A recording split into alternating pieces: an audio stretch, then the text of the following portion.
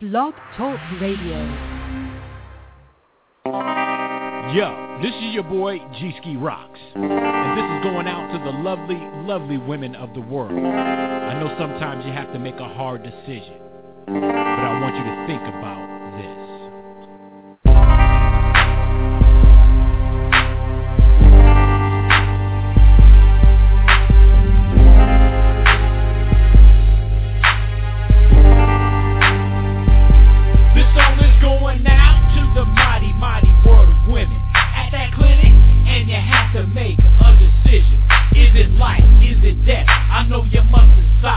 Either way, either choice, it is a long ride. Raise a child, single mom, and will the father be there? You had your fun that night, but I don't think he cares.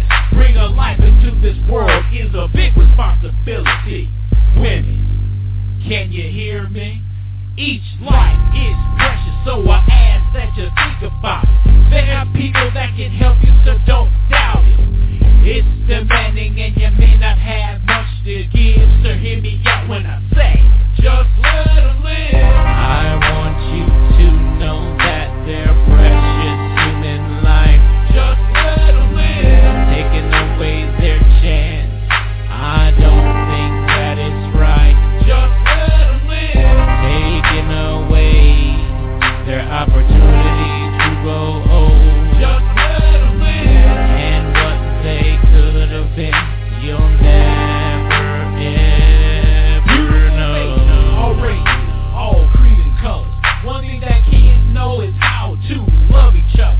There are doctors, nurses, and grade school teachers. Please let her live so I can get a chance to meet her. Or him, he's a cop, or and welcome to Pro-Life Fridays Radio, and I did not mean to cut the music off so quickly, except that the volume button is very, very uncooperative. Anyhow, welcome to Pro-Life Fridays Radio. I am your host for the moment, Letitia Wong. It is a wonderful, brand new 2014, our first show of the year, our first broadcast. I am excited. We have a whole lot to talk about. But with me on the line is my co-host. Hey, what's up, Letitia? Happy 2014 New Year. Happy New Year to you too, Thomas. And we're going to rock this year. We're really going to set this whole thing on fire. So, looking forward to it. Absolutely. Well, as we do every week, we quote the scripture that is the whole purpose for this program, and that is Deuteronomy chapter 30, verse 19, which says, I record this day against you, and that I have set before you life and death, blessing and cursing. Therefore, choose life so that you and your seed might live. Dear Lord God, we thank you in the name of Jesus for another year, Lord God. And Father, we pray in the mighty name of Jesus for the McMath family, for Jahi, Father God, and we pray that you would just intervene on behalf of this young lady. Father, we give you glory, honor, and praise in the mighty name of your Son, Jesus Christ. Amen. Amen. Well, it says on our show description today that we're going to talk about the Jahi McMath case, and we are. But there is something that kind of crossed my news feed this morning, or later this afternoon, I should say, that I really wanted to address. Now, I did not have I didn't prepare to talk about it, except that something really kind of got under my skin about this, and so we're going to just throw this out there for commentary because I think it's important. I think it's important to talk about this, being the nature of the show, being Pro-Life Fridays Radio and all. I certainly want to invite our listening audience to call in. The number to call in is 760-542-3907 for questions or comments that are related to the topics that we're talking about. We would love to have you on. So, do you remember how the Texas pro-life law, HB2, made it a requirement for abortion facility doctors to have admitting privileges in hospitals in order for them to run their abortion facilities? Right. And first, I want to make sure people understand. Let's go back in time a few months and make sure people understand exactly why this bill, when it was a bill, was drafted. It was drafted for the purpose of making sure that the abortionists were not the type of abortionists that we found in Douglas Carpin and the most notorious of all, Kermit Gosnell. Because for almost 2 decades, Kermit Gosnell operated his abortion facility, his house of cat feces, as I like to call it. It was known as the House of Horrors, but it's more factually called the House of Cat Feces. Abusing women, having terrible practices in general, doing illegal drug prescriptions, as on top of the fact that he was killing babies. Being an abortionist is bad enough. But on top of that, he was performing illegal abortions past the 24-week mark, which is illegal in the state of Pennsylvania. And he was doing it in such a way that he was killing live babies that were born. Now, the problem is, for him, we are talking about abortion as a profession. I know that's just disgusting to say, but let's look at it in those terms. He was not good enough at what he did in order to complete the abortion lawfully. Right. So what is faster than that? The fastest way to abort a child is to bring the child fully out of the womb and then kill the baby. That way you know for certain that you have done the job that you set out to do. Well, that, of course, is flagrantly illegal, brutal, terrible. Nobody, not even Planned Parenthood, who was caught having to backpedal their defense of him from years before, had to say and admit that everything he did was wrong. So Texas decided that they were going to write a law, the Texas legislature was going to write a law to make it harder for abortionists like Kermit Gosnell to perform abortions in this manner. It made them more difficult to skirt the law because now those abortionists have to come under the scrutiny of a hospital, which means their practices have to be at a minimum level of acceptability. Now you're telling me, Letitia, abortion is not acceptable under any circumstances. You're right.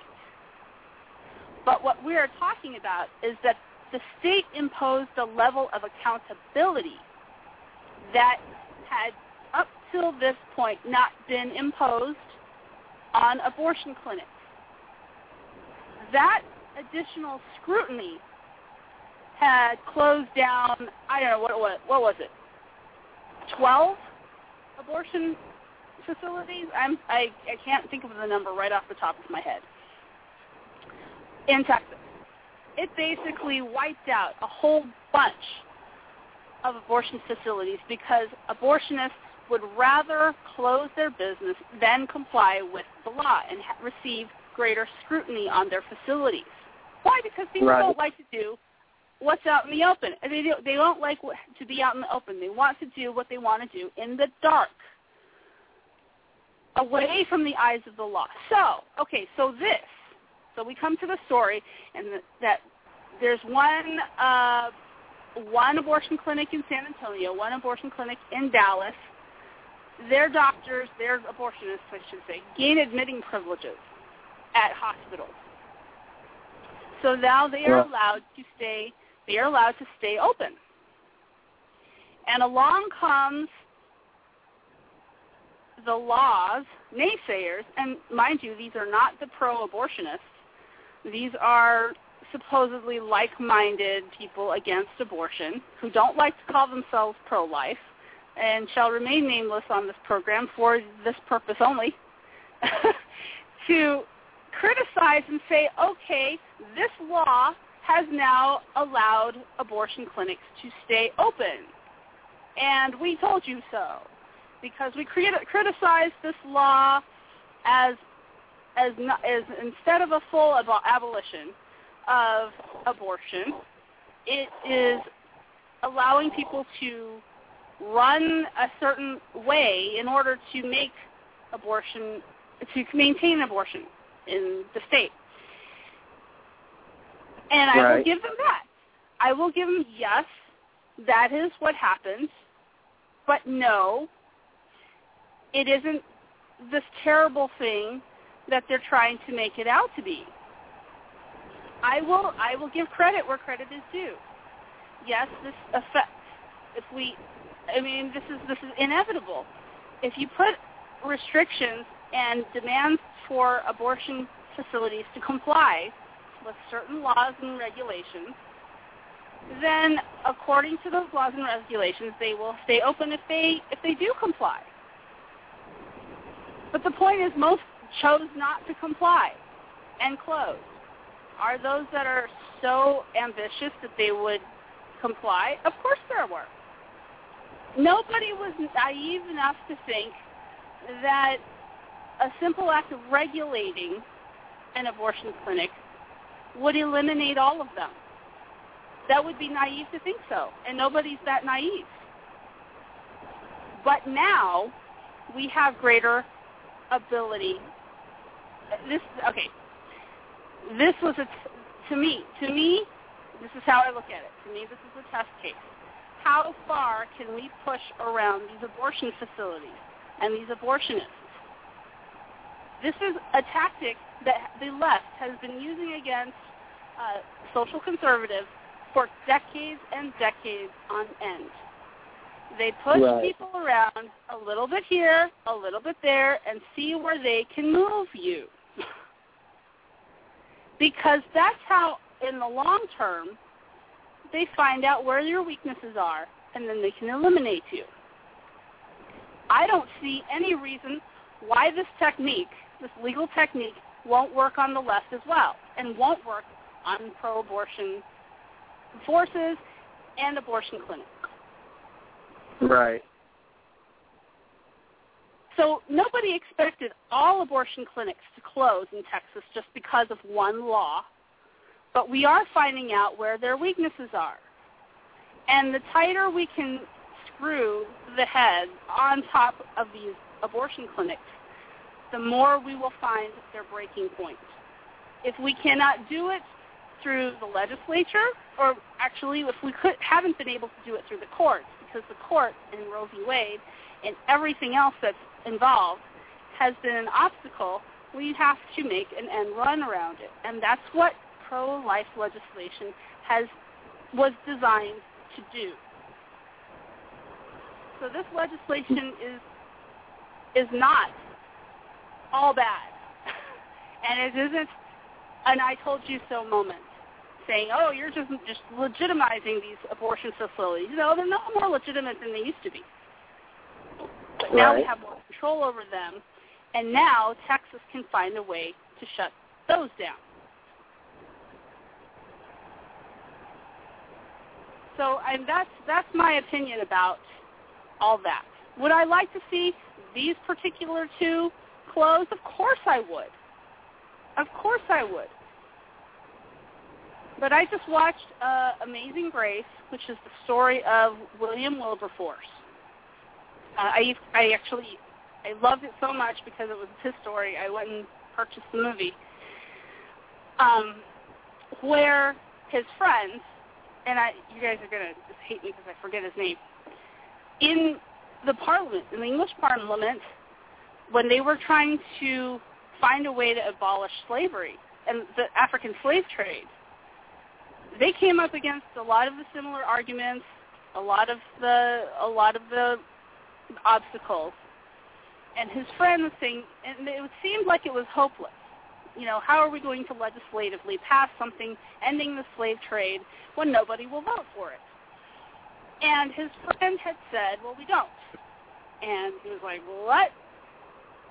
His friend says, we don't do that. We cheat.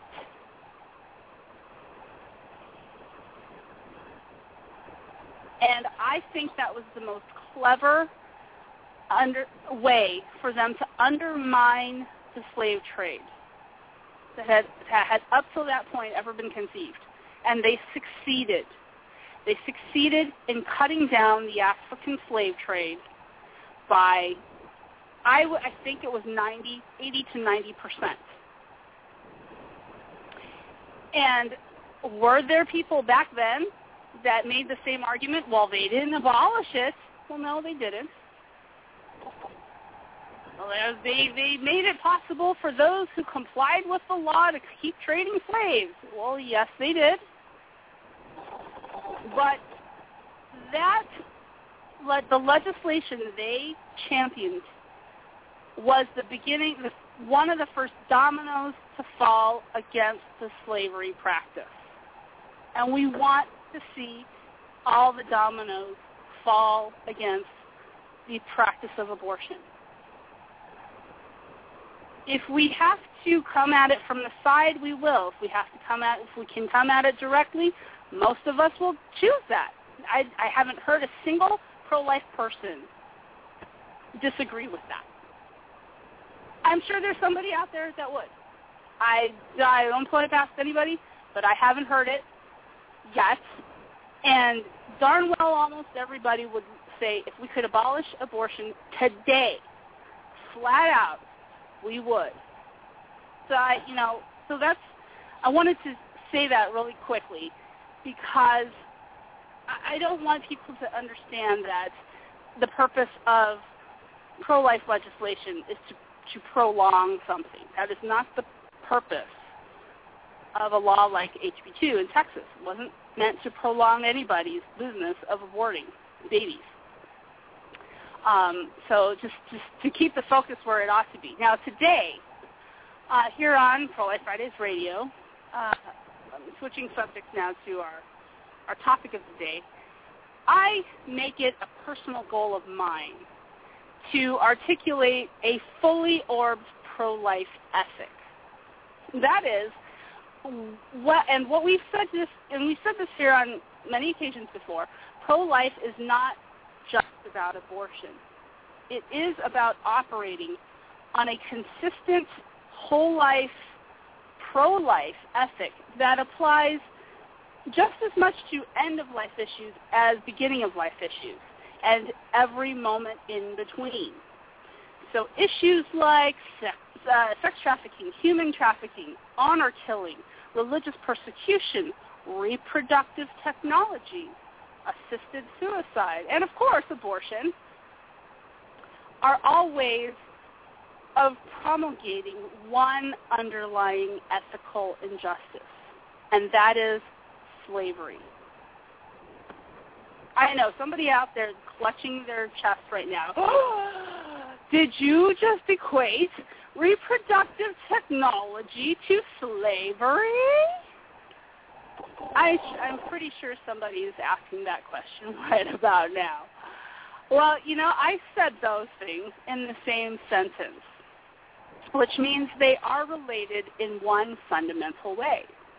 But I didn't say they were equal in terms of their practical realities. So I do make distinctions between actual practices, but I don't want to overlook the fact that all of the pro-life issues that we can hear on this show, on this program, consider pro-life issues, are not the same thing fundamentally in terms of their philosophy and ethics going forward. Okay, but the issue at hand today is a story we briefly mentioned about last week from California. 13-year-old Jahi McMath is right now in a hospital on life support. Hospital doctors have declared her brain dead and want her removed from all life support, including feeding and hydration. That's what I heard the latest. I'm not real certain. Some of this news is rumor and some of it is not. So I can't be, of those things that I can't be 100% sure, I'm just going to say I think that's what I read. All of this, excuse me, all of this is happening, however, against the expressed wishes of the family, who has been fighting a judge's orders to remove her life support.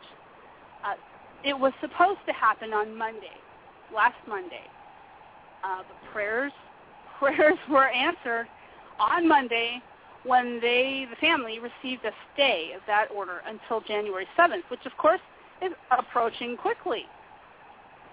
Advocates for the family have been working very hard to find an alternate facility in which to place Jahi, one that will honor the family's wishes to sustain her on life support. There have been notable groups advocating for them, the Terry Schiavo Life and Hope Network, as well as Issues4Life Foundation, from which we are very pleased to have Walter Hoye speak with in a few minutes here on the show.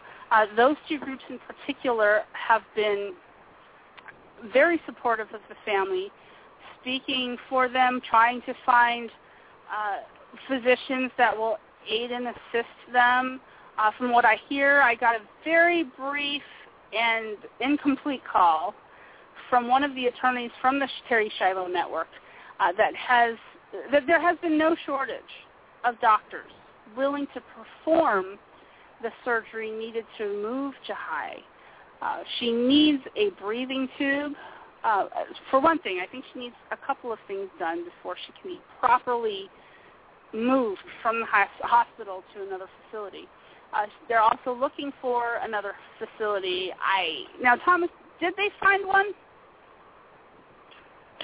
Well, they said they're looking at a facility in New York City, but I don't know how that's going. Or not New York City, but upstate New York. Okay. All right, I won't make a terrible joke at this point.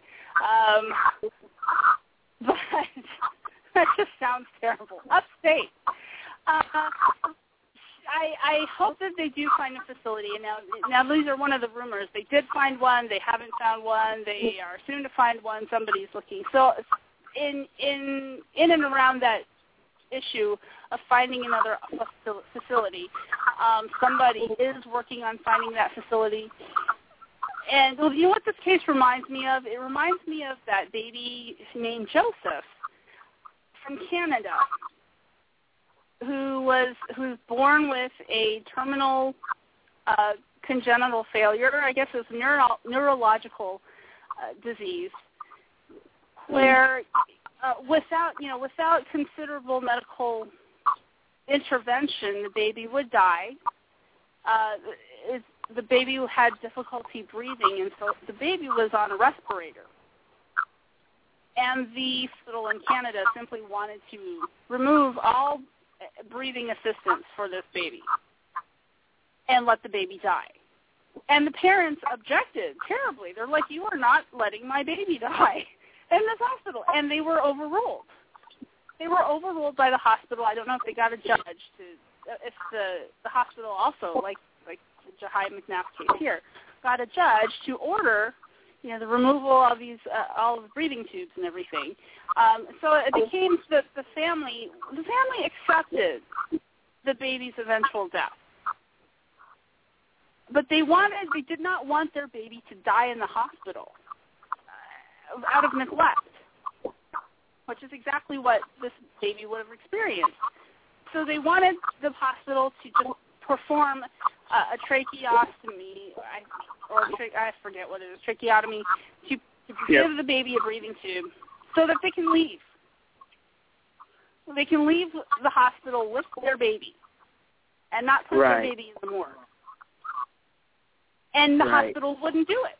They wouldn't do it. And this is exactly the same thing that's happening with this hospital in California. In order to move Jahi, they need to perform the surgery, but the hospital is refusing to perform the surgery. And now I have a couple of questions we have for one of our guests, Dr. Paul Byrne, who's going to talk to us a little bit about the medical ethics and the medical aspect of what could be happening in her case.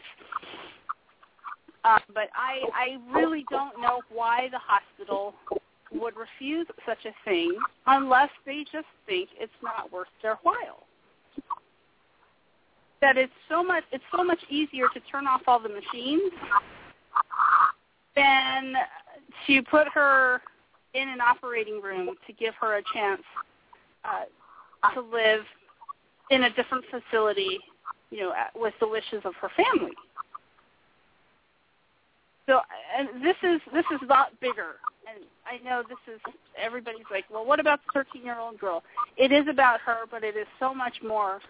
This issue is so much bigger than her, because this happens quite frequently. Right. What's happening to Jahi is not brand new. It happened before her. It's going to happen after her. It's happening to probably many people across the country as we speak. But I think the reason this has gotten some media traction and some media attention is because of the way that it happened, that she was not in the hospital for any kind of trauma or didn't become brain dead or whatever it is that they say she had. Because of some accident outside of the hospital. She was in the hospital for routine tonsil surgery. I had my tonsils taken out, and I can't imagine something going so horribly wrong that it would cause her to die. So I don't know the details. I hope the family finds out the details of how that all happened. But at the very least, it sounds so suspicious to me that the hospital is very tight-lipped at this point, and the pit in my stomach says they want to send this poor girl to the morgue so that people would stop asking questions about how she got to where she is. I'm sorry, what? I was going to say something else to throw out for people to consider is this. Organ harvesting. Yeah. You're right about that. Unfortunately, you are right about that. That's one thing that sends chills down my spine. And I know this for a fact that it's true. And, it's very hard for me personally to think about that because it is harrowing. It is just the thought of people dying prematurely because doctors really want to harvest their organs. I don't know about you, but it just frightens the living daylights out of me. And I'm fighting for those other people. And, I don't think of myself as that having to go through that, I hope not, Lord willing. But, I'm frightened for the people who are right now experiencing that and having to think and question doctors' motives. I think this is a perfect setup. That is a perfect setup to question this hospital's motives. So to continue to finish what I had been saying about that, what I want our audience to understand, when we talk about pro-life, we include individuals like 13-year-old Jahi McMath. And anybody, don't have to be 13, you can be 13, 33, or 13 weeks in the womb. The basic underlying pro-life ethic that we on this program, Pro-Life Fridays Radio, want to articulate for anybody and everybody is that your life does not end when your utility ends for other people. Let me say that again. One's life should not, because it happens a lot. One's life should not end when your utility ends for other people. And that applies to abortion, and it applies to Jahi McMath. In this case, from what I hear, what I know of the pro-euthanasia crowd and the ethics that they purportedly try to uphold, is that when your life is really of no use to anyone else, then you ought to die. Well, you know what? Who said the same thing? Do you know? I'm gonna take a wild guess and say Margaret Sanger. No, I wasn't thinking about her directly, but it would be in the same vein. She would. Well, Hitler? Yes. You know what? Yes to both, because they're not the original people who said this on video, on film strip, I should say. The oldest video that I found of somebody saying this, and we could, it doesn't have to be, this is not necessarily 20th century. We can find this pro-death ethic, this is what it is, throughout all human history, but particularly chilling in the early 20th century. And the person I was thinking of was George Bernard Shaw, who basically said those exact words. If you are of no use, if you are of no use to society, then society doesn't have a real reason to keep you alive. And it's very sad to hear people putting Jahi McMath in that category. She's better if you throw the organ donation stuff in. It's better that she does die, basically. At least you get something out of her, which is, I know I'm grossing myself out. I'm sorry. It must be one of those things that's affecting me today. But it is so sad to understand how this is all playing out. And, these utilitarians, and that's a nice way of putting it, look at her as nothing but a body. And they're going to say, oh, she's brain dead.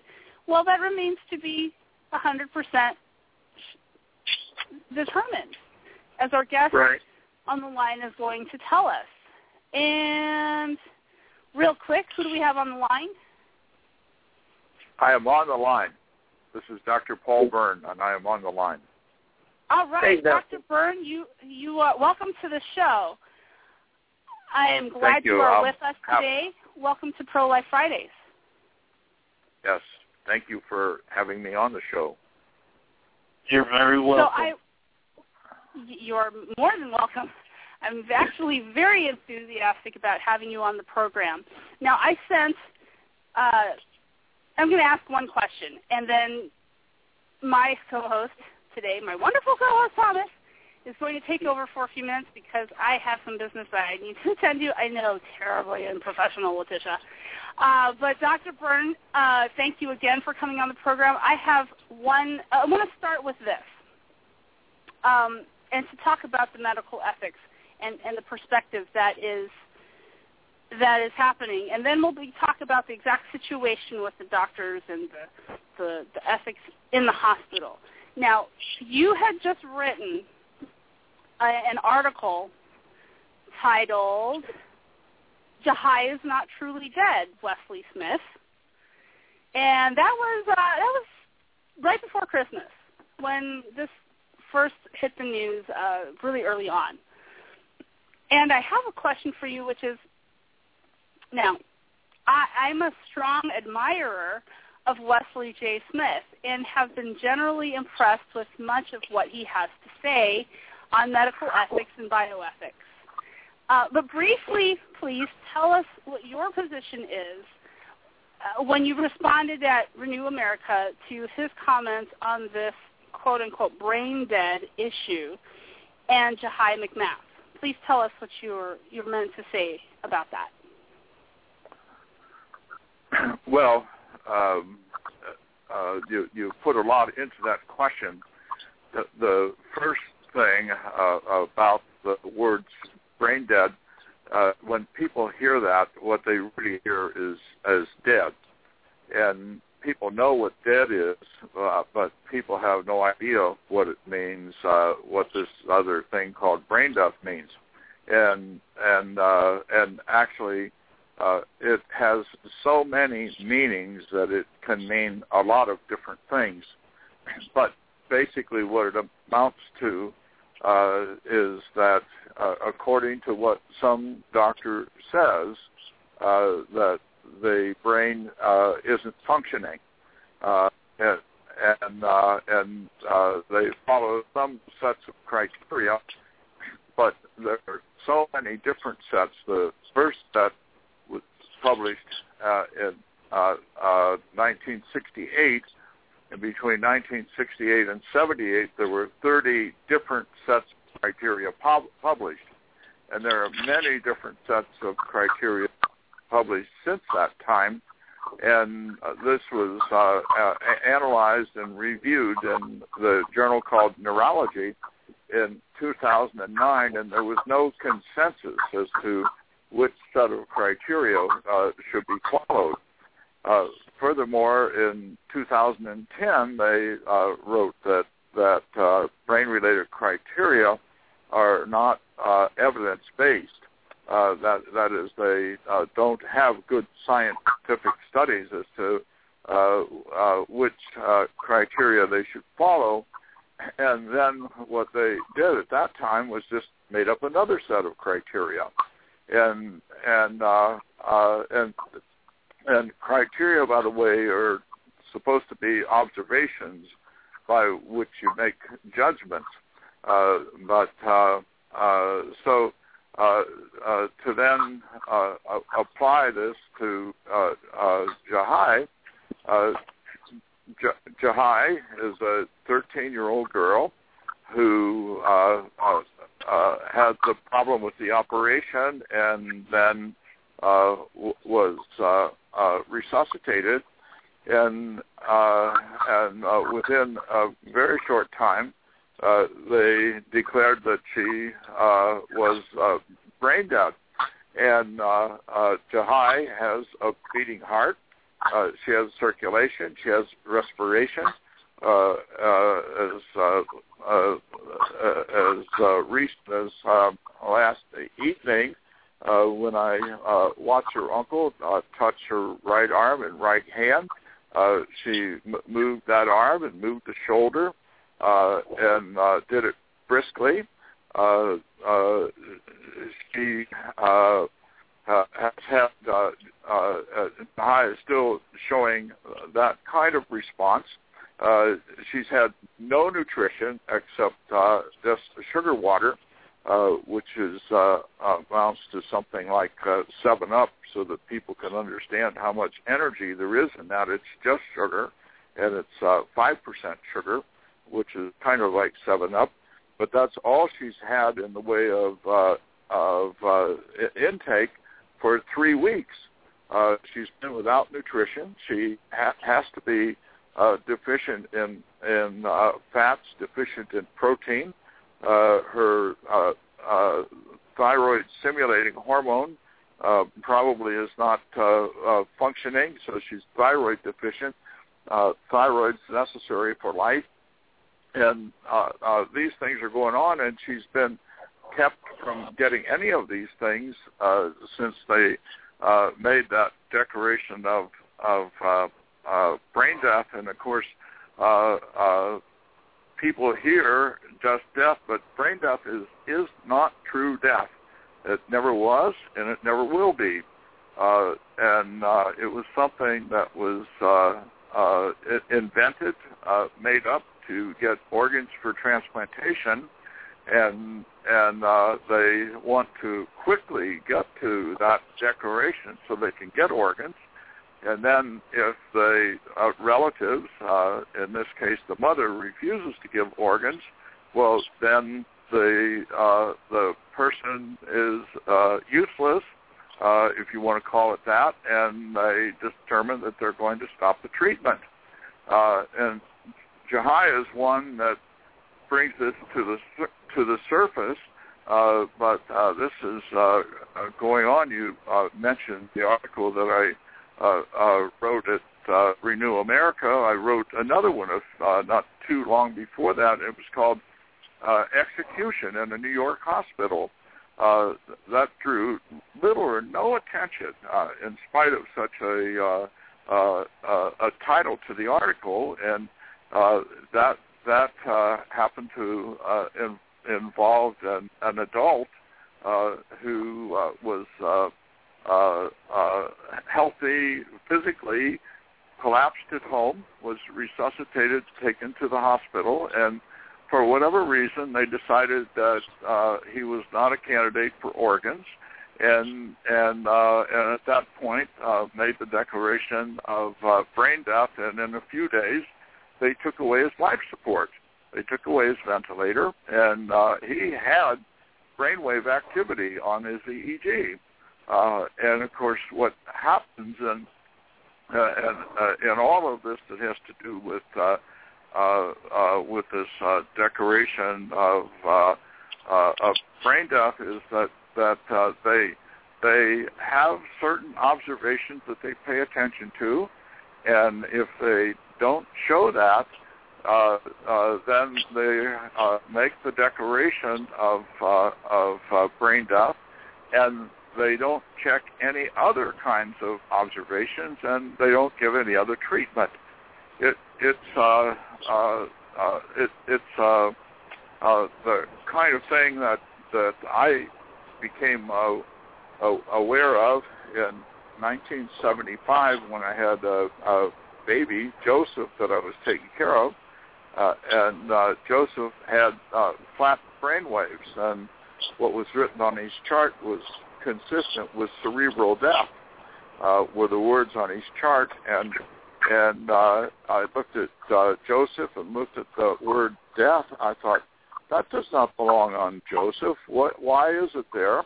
And so it was suggested to stop treating Joseph, but I didn't do that. I continued to treat him.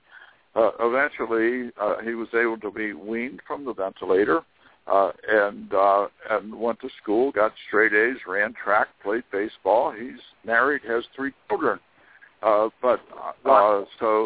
in 1975, when I started to study this subject, and it became clear that it was not based on any kind of studies that would be acceptable scientifically for anything else. They didn't do studies on dogs or cats or rats. They didn't really do evaluation on human beings. They just wrote the article with only one reference, and that was not to any kind of a scientist.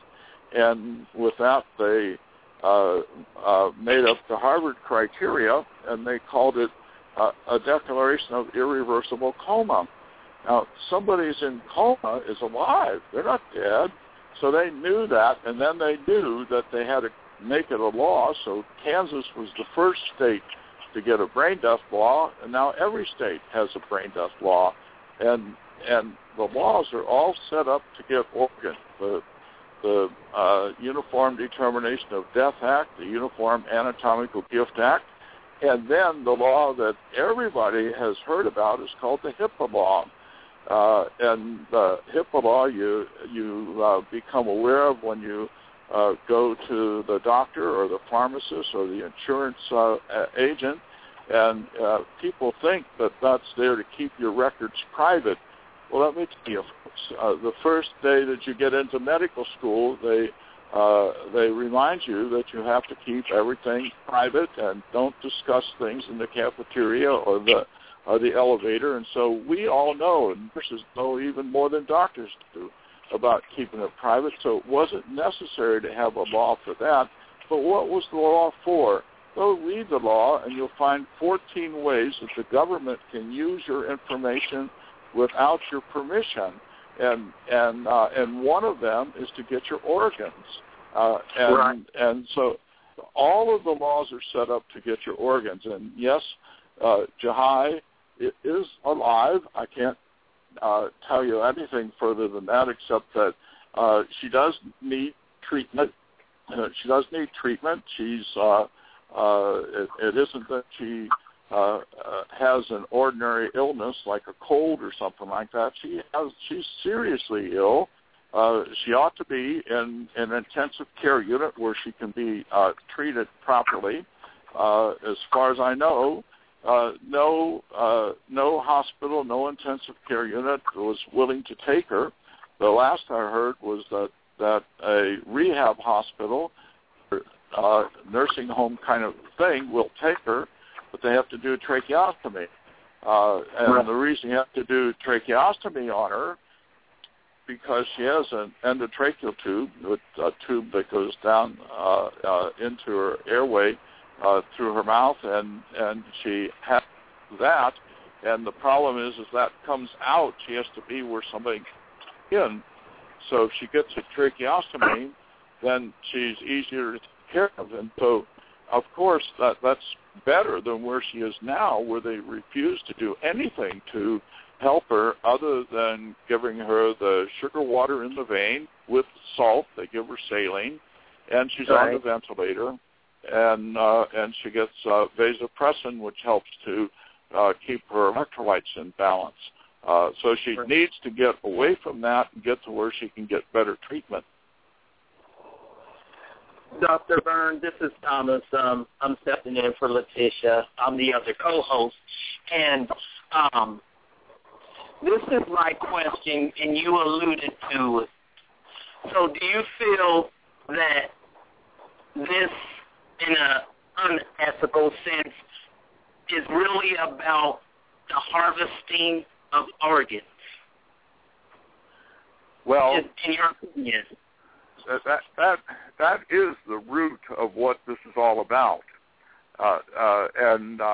You see, they wanted to, in 1967, they wanted to do heart transplants, and when they waited till true death was there, the heart was not able to be transplanted. All of our organs and tissues of our body need oxygen, and to get oxygen, there has to be circulation. And so when the circulation stops, in about 4 to 5 minutes, the heart is so damaged that you can't transplant it. The liver is so damaged that you can't transplant it. So they had to find a way to do this. Now, before they found a way to do it, they did a heart transplant in South Africa. Christian Bernard, it was known all over the world. But then when I asked people, what about the second heart transplant? Nobody knows the answer to that, but 3 days later, they did the second heart transplant in Brooklyn, New York. They cut the beating heart out of a 3-day-old baby and transplanted it into an 18-day-old baby. And at the end of their operations, both babies were dead. It was illegal. It was immoral. And so they had to find a way to get around this, so they set up a committee at Harvard, and Harvard published the article, A Definition of Irreversible Coma. They're alive. And from that, then they said they had to make it legal, and they proceeded to make it legal, starting with the first law in 1970, and then getting a law across all the states that they published in 1981, and all the states have a law that says that, and it uses language that sounds strong, irreversible cessation of all functions of the entire brain, including the brainstem. All of that sounds very strong, but that determination is made in accord with accepted medical standards. Well, what's the accepted medical standards? They vary from hospital to hospital. They vary from state to state, and so anything is acceptable. And that's how they were able to do this with Jahi. Anybody can go see Jahi and know that she is not truly dead. Does she have something seriously wrong with her? Yes, she does. Well, what do we do when somebody is seriously wrong with them, seriously ill? You go to intensive care units. But that's not what they've done with Jahi. They've put her off in a room, gave her just a ventilator with vasopressin and sugar water and salt, and that's all. And made it not easy for her mother and grandmother and relatives to even get to see her, even for others to get to see her also. Well, and I have kind of one. It's a two-part question, and I'm preference something after you give me the answer. Are you in direct contact and interaction with the family? Do you get to talk? I'm sorry. Am I in direct contact with what? Are you in direct contact with the family? Do you get to talk to her mother or and father or grandmother yourself? My hearing is not good, so you have to accept the fact. Have I been in direct contact with her mother and her grandmother? Yes. Yes. Well, here's the reason why I asked. You were saying earlier that, they called different facilities all around the country trying to find a place for her.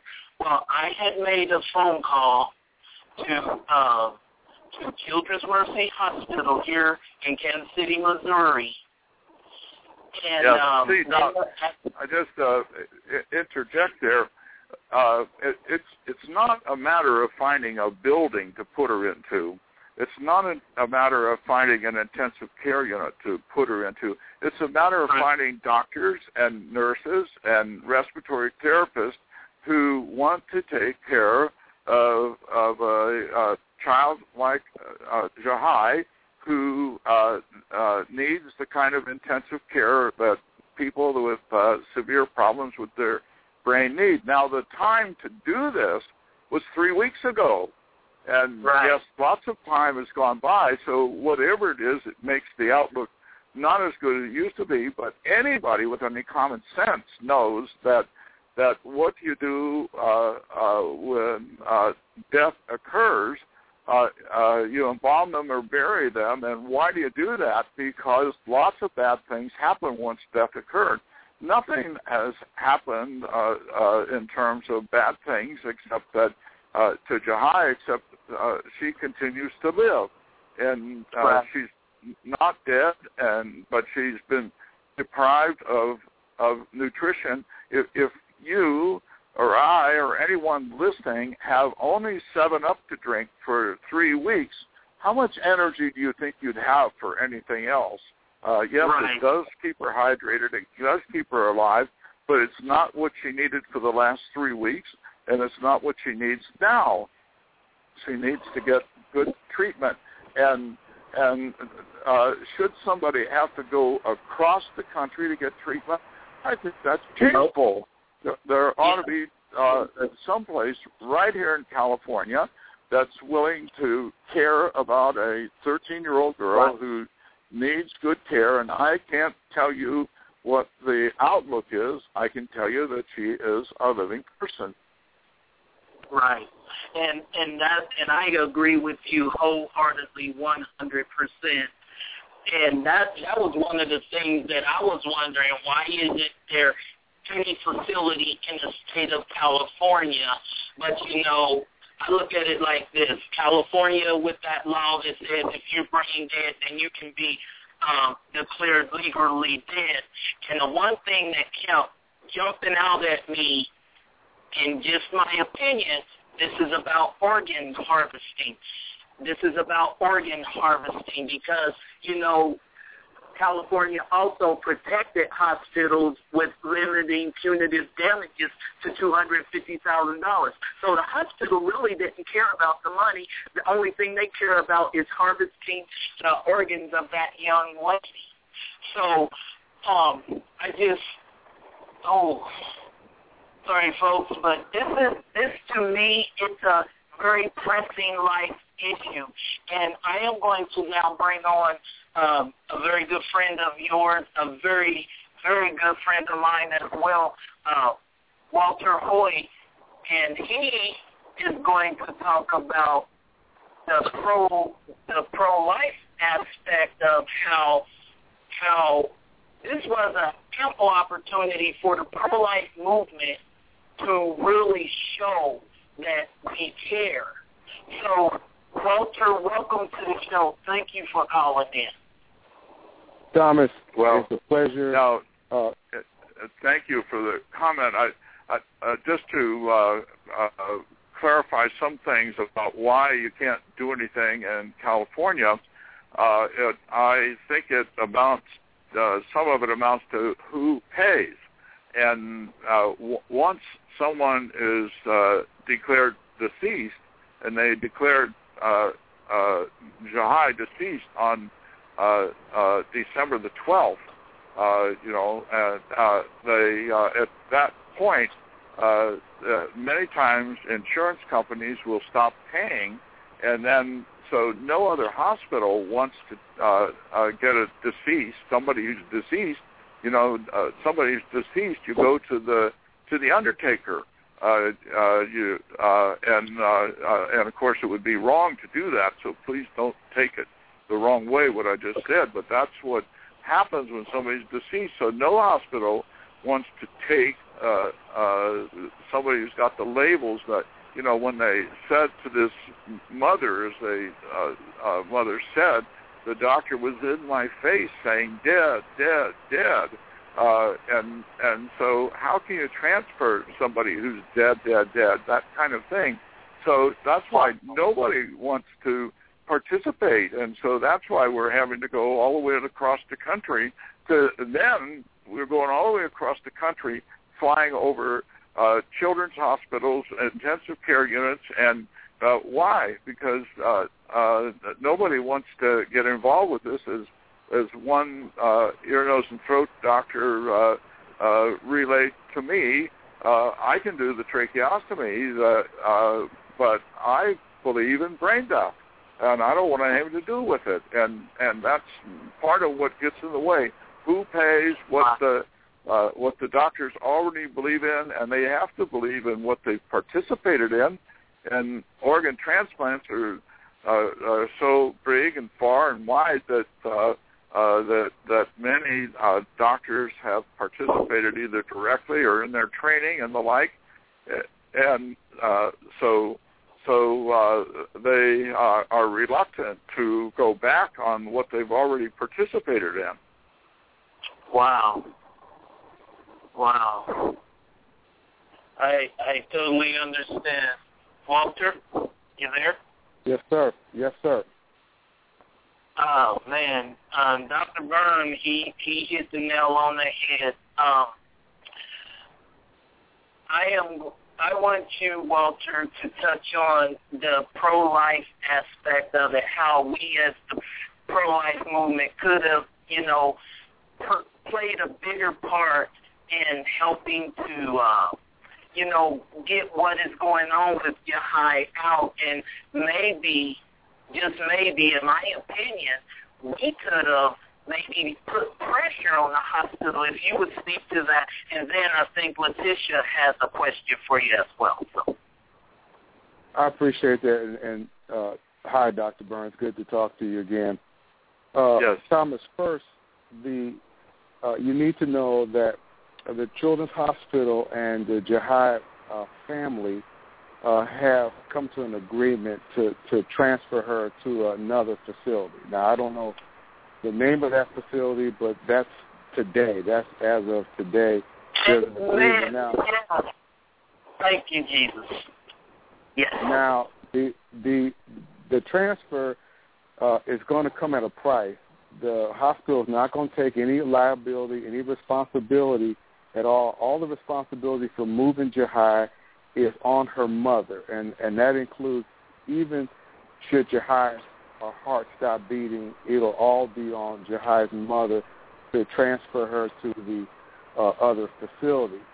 Also note, I think that today the coroner issued his certificate, so this is another label that Dr. Byrne was talking about. And so this is all happening today. There's been 2 hearings today, federal court and county court, and this is what has happened. Now, about the pro-life movement, I was on December 22nd, I was standing on a public sidewalk in front of the hospital holding up a sign that said, "Pray for Jahi." And well received, but again, I was the only one there, and I was hoping to see more of the pro-life movement involved. At that time, I got a chance to meet the sister. She was thankful that we were praying for her sister, and so that was a source of comfort. She invited me to come to the march. There was a march the very next day on Monday. The march was announced on television. It was in the news, and I was hoping to have the pro-life movement come out and really support this family because the family was leading the march. We was at the hospital, and they marched from the hospital and back to the hospital. There were a lot of pro-life signs that were out there, many of the signs that you see ordinarily in a pro-life march. And, again, I didn't see a lot of us out there. I was disappointed with that. So that was on the 22nd, and the march on the 23rd. Now, I have since learned that behind the scenes there will be other organizations working. But my concern, again, is that this was an opportunity for us as pro-lifers to demonstrate how much we love the family and be willing to stand with the family, not with any agenda in mind, but just to simply say that we love them. Right. We are often as pro-lifers criticized for only loving the child in the womb and not the child outside the womb. This was an excellent opportunity for us to do that, and I think if we had done that, we would have made lots and lots of inroads, particularly into the black community. So I was disappointed with that. Well, Roger, I have no difficulty with your observation, but we have an organization called Life Guardian Foundation, and we are what we do is protect and preserve life from true conception until true death. And Amen. And why do we have to have that as a new, different, pro-life organization? It's because where do I find another one that will take that stand from true conception until true death? And I'm not taking shots at any other. I mean, I'm grateful for the things that people do to respect life. But as Roger says, you have to respect life until true death. And anybody who says that true death already exists when the heart's beating and there's blood pressure and there's circulation and there's respiration, and when you move her arm moves and her shoulder moves. If someone says that's death, I just say, well, they're stupid. And that doesn't mean that Jahi is out on the playground with her friends, like we wish she would be. She's a sick little girl in the hospital, needs treatment and care, and just like anybody else who is critically and has a serious illness, we really don't know what's going to happen, but we do know that we have a chance. As long as that life is there, then we need to do things to support that life. And yes, Jahi has needed nutrition for the last 3 weeks, and she's been deprived of that, and that, to me, is shameful. Yes, they declared they were going to take away her ventilator, and they would have, but her mother stood up for her. Praise God and thank God that her mother showed her motherly love and stood up for Jahi and stopped that. And no matter what happens, she is still alive, still living 3 weeks later. And so, yes, you're correct. And these issues cross all lines. They don't have to do with one's religion. They don't have to do with the race. They don't have to do with where we live. The issues are the same. We get our life from the Creator, and then as human beings, we're supposed to take care of our own life and take care of the life of the other ones around us. First our family, then our neighbors and our friends and that kind of thing. And we ought to have laws that protect life until true death. But the laws have all been maneuvered and manipulated by the organ transplant industry, which is a multi-industry, and that's to get their organs. Now that's what's at the root of all of this. And yes, we focus on how it is mistreatment to treat somebody who's sick as if they were dead. That's wrong to do that, and that's the issue here. But how did it get to be like this? It got to be like this because of what's happened in the organ transplant industry. My own study of this subject was to ask the question, is brain death based on valid scientific data? And it became clear to me early on that it was not, and we published in the Journal of the American Medical Association, we published an article in the Gonzaga Law Review. This 85 pages, has 244 footnotes in it. We published about all of this in peer-reviewed journals, and we continue to take a stand, but then the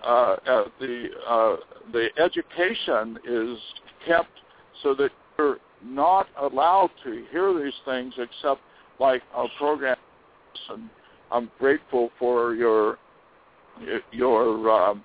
allowing me to be on this program. But the time to get educated is before you or your child has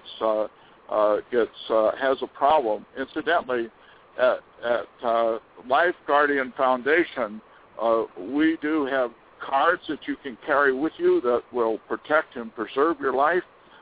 We have other things that we do to help people so that they know how to protect and preserve their life, and you have to do it while you're well and able to discuss and that kind of thing, because once you get into the clutches of the organ transplant industry, then you don't have much chance. And to get into those clutches, all you have to do is be unconscious on a ventilator, and that's the signal to call the organ procurement organization. And right. These things are happening all over, not just here in Oakland, California. but it's happening all over. And I didn't start out to be against organ transplants. I knew nothing about it. Mine was just a scientific study. Is brain death true death?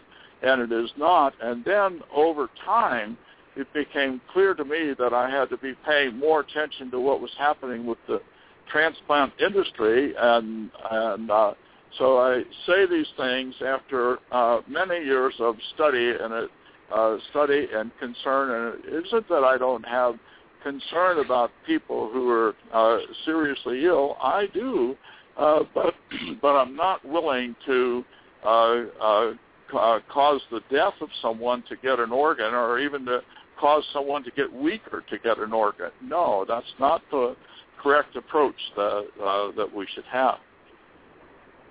Amen. Letitia, you've been waiting quietly. You have a question for either Walter or Dr. Byrne? Yeah, I do. For Dr. Byrne, just wanted to shift.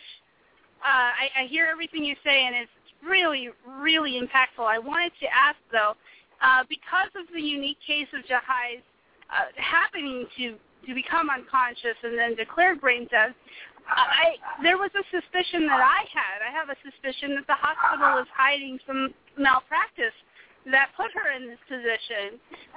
Is it also possible that they want her to expire quickly so that people will stop asking questions? Okay, your question came to me kind of broken, so and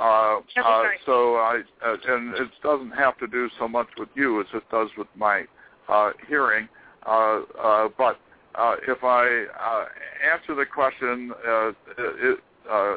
maybe I should ask you to ask it again so I make sure I have the right question. Could the hospital be hiding some malpractice, given that Jahi had slipped into unconsciousness fairly quickly over minor surgery? Well, to answer that question, I don't know the answer to that question, and maybe there is something to hide, but what's out there and apparent is that Jahi has a serious problem after the surgery. She did not have that problem before the surgery. So there are questions that have to be answered regarding that. And I don't want to sound uncaring or cruel or whatever this is all about. All I do know is that Jahi is a living person. She's seriously ill. She does need treatment, and what we want to do is get treatment for her. The ideal place for her to get treatment is in an intensive care unit in a children's hospital. But you see, as I started to say before, and I didn't quite finish, what she needs is doctors and nurses who care. You see, if a doctor or nurse just looks at her and says, "Oh, she's brain dead," they don't care, and they will walk away or not get involved. When a patient is seriously ill, doctors put their heart and soul into helping them to get well, and so they have to care about her as a person. When somebody can't do things like move, you have to move them all the time. You have to, on the ventilator, you have to suction. You have to do blood gases to other things to determine how to use the ventilator, how to give the ventilator. You have to give nutrition. All of these things we do on a regular basis when people are seriously ill in the hospital. But we do that when we want to make them get well. But what happens is that when things go bad and they have the cardiorespiratory arrest, and they immediately said she had lack of oxygen to her brain, and when the mother didn't say yes to organ transplants, then that meant no treatment.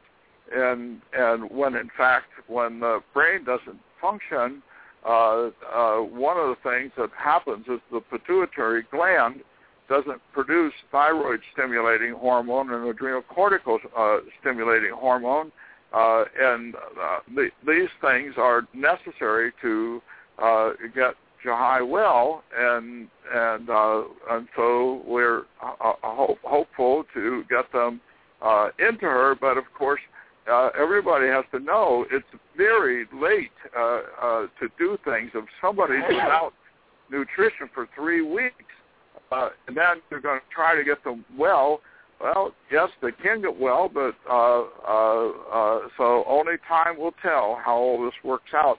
But I do know that she's someone who's very much alive, and she needs to get treatment, and hopefully it will come soon. All right.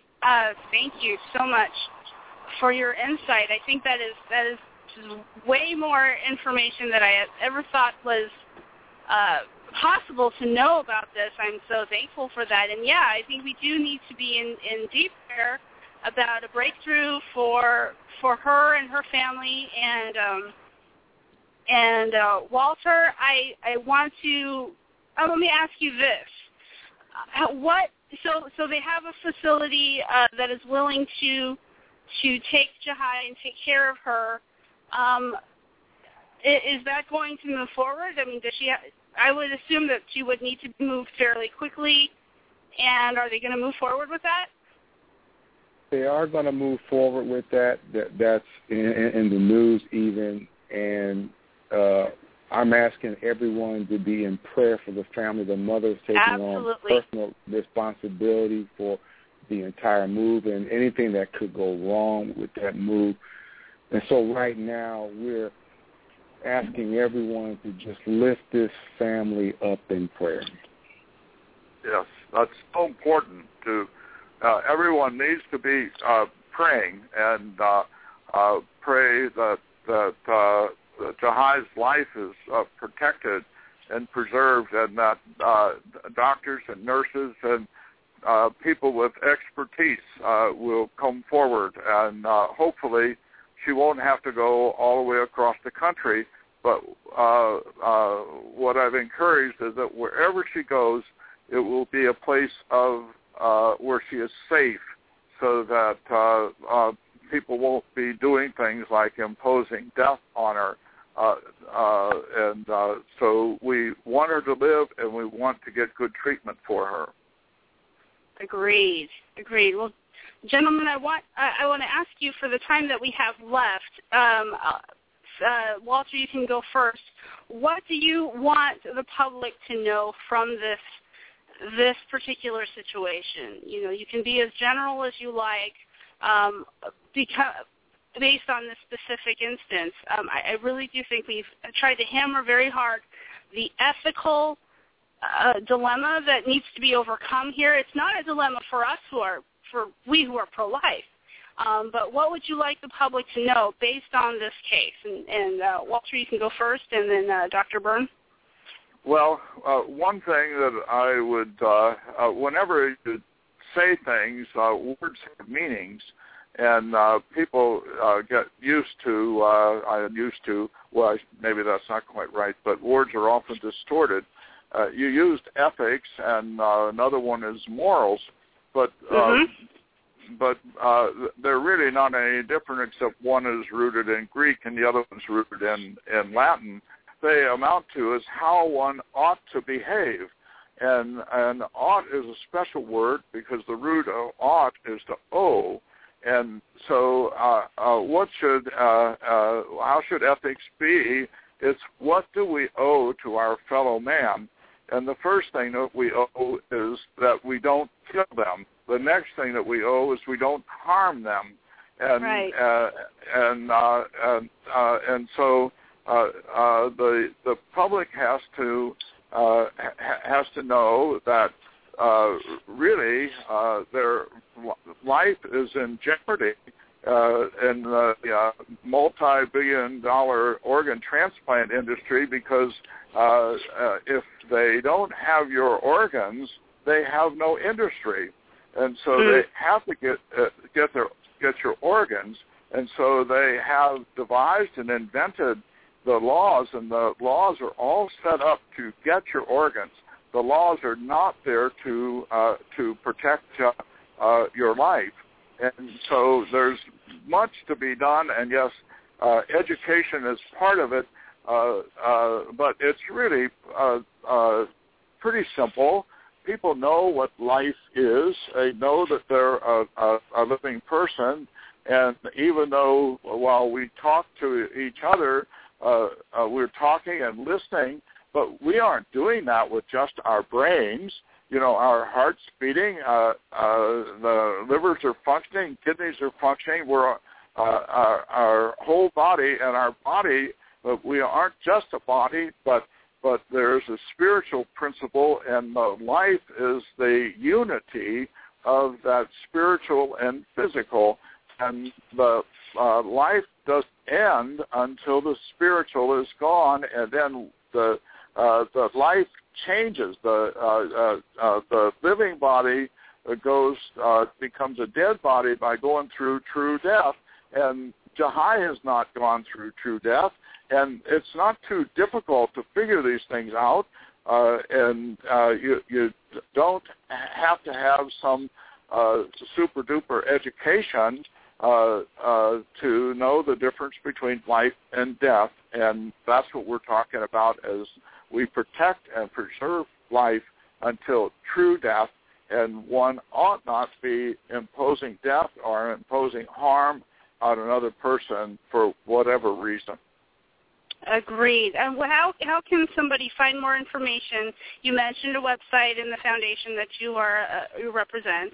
How can somebody find more information about that? LifeGuardianFoundation.org. Excellent.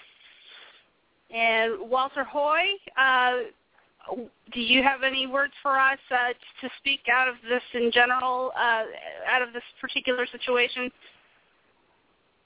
My heart just goes out to Jahi. I'm praying that our God raises her, and I would ask everyone to pray along those lines. I'm also praying for the family. This has been a tremendous ordeal for the entire family, especially the mother. And I'm just asking everyone to lift the mom and the family up in prayer. How would somebody who wants to, in the pro-life community, who wants to become involved and show their support for the family and as Thomas said, put that necessary pressure, that public pressure, on wanting to see her life sustained and her healed, on how do they get involved and how do they get in touch with family? The Terry Schiavo Foundation is helping a whole lot. Our Life Guardian Foundation, we need all the help and support we can get, but we keep on no matter what. We protect and preserve life until true death, and we need to. So Terry Schiavo Foundation, and we need to find a way for people to learn about these things so that they learn the truth. We did have a website. You can go there and see presentations that I've given on this subject. You can read about it and learn about it that way. But everybody needs to learn, and you need the cards that you can get from us. Some people have called them opt-out cards, and you need to sign them and witness them and date them, and everybody needs to carry those cards with them. It says you want to live the length of time that God gives you. You don't want anybody to hasten your death or shorten your life. Don't do an apnea test. The apnea test is not a test for sleep apnea, but they did this to Jahi 3 times. They took away her ventilator for up to, one time I know it was for 9 minutes and without a breath, and that's like being suffocated for 9 minutes. They did it to her 3 times. And people need to know, no to the apnea test. They need to carry these cards and no to organ transplantation. They need to have these cards with them at all times. They need to learn about it and take a stand for life. And it isn't that I'm not concerned about people who are seriously ill. I am, but we need to find treatments that don't involve killing other people or harming, injuring, making them weaker in order to get their organs for somebody else. Amen. And Walter, Amen. did you have anything in order to add to that? No, I don't. I love you guys. Thank you for having us on, allowing us to talk a little bit about this. All right. Again, how can people find out more about Issues for Life? Come to our website, Issues4Life, and that's plural, and that's the number 4, issues4life.org. Or they can just simply type in Walter Hoye, Hoye, Issues for Life Foundation on Facebook, and there's a lot of information there, including pictures with me and the family, so they can find out a lot there. Excellent. Thomas, did you have anything you wanted to add? Well, I just wanted to say to Dr. Byrne, especially thank you for your fight for life, not just from true conception, but to true death, because that's what this show represents. We've dealt with every issue of life under the sun, from the embryonic stem cell research to the human trafficking to euthanasia to the elderly abuse. So we've covered it. And so we appreciate your willingness to come on, taking time out of your schedule. And Walter, you know we love you as well, because, you know, we've had an opportunity to build relationship with you in Chicago and on the show, and so obviously we love you, and I couldn't have reached out to a better person in the pro-life movement to advocate on the behalf of Jahi. So thank you to both very much. God bless you. Thank you all very much. All right. All right. Can you hear me? So, Letitia?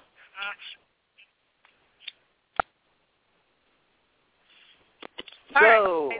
The phone slipped out of my hand, but I wanted to thank our guests for being on our show. I have one last thing for the stupidest thing ever, and I know time is running out quickly on us. Did you hear about the Russian ship carrying the 52 scientists that was stuck in an ice floe in Antarctica? Yes, I did. And it's funny. They did. But go ahead. Well, what I wanted to say about that and point out for that is the reason these scientists were sailing to the Antarctic and didn't quite make it to land is because they were studying the effects of global warming. Now, I'm not going to be on this show to argue the merits of whether global warming is happening or not happening, but if you can't reach your destination because the ice is thicker than ever before, the winds are blowing harder than ever before, in the middle of summer in the Antarctic. The irony. I just wanted to point out the irony of that. That's all. Yeah, I had to post on that one myself the other day because, and the funny thing about it, they were still talking about, well, this doesn't prove that global warming isn't happening. Okay, okay, you go with that. But stick to the narrative. Just stick to the narrative. Exactly. Yeah. So, anyway, that is your stupidest thing of the day. Yeah. Oh, I had to add to that one more part of that, and I think it was the mainstream media, however, those scientists were there trying to study global warming. I think they conveniently left that little factoid out. Well, because it have made them look stupid, too. So, because they're always trumpeting the global warming. But anyway, Pro-Life Fridays Radio. Love you all. We had a phenomenal show this week. And tune in next week because our phenomenally awesome hostess will be back in her host chair, and I'll get to sink back into the Netherlands of the chat room. So, Letitia, right. Anything else for you to say? Just good night, and we will see everybody on the show again next week. Not see, as in literally see, but you know what I mean. Yes, ma'am. Have a good night. All right. Good night. Bye, everybody. Happy New Year. Happy New Year.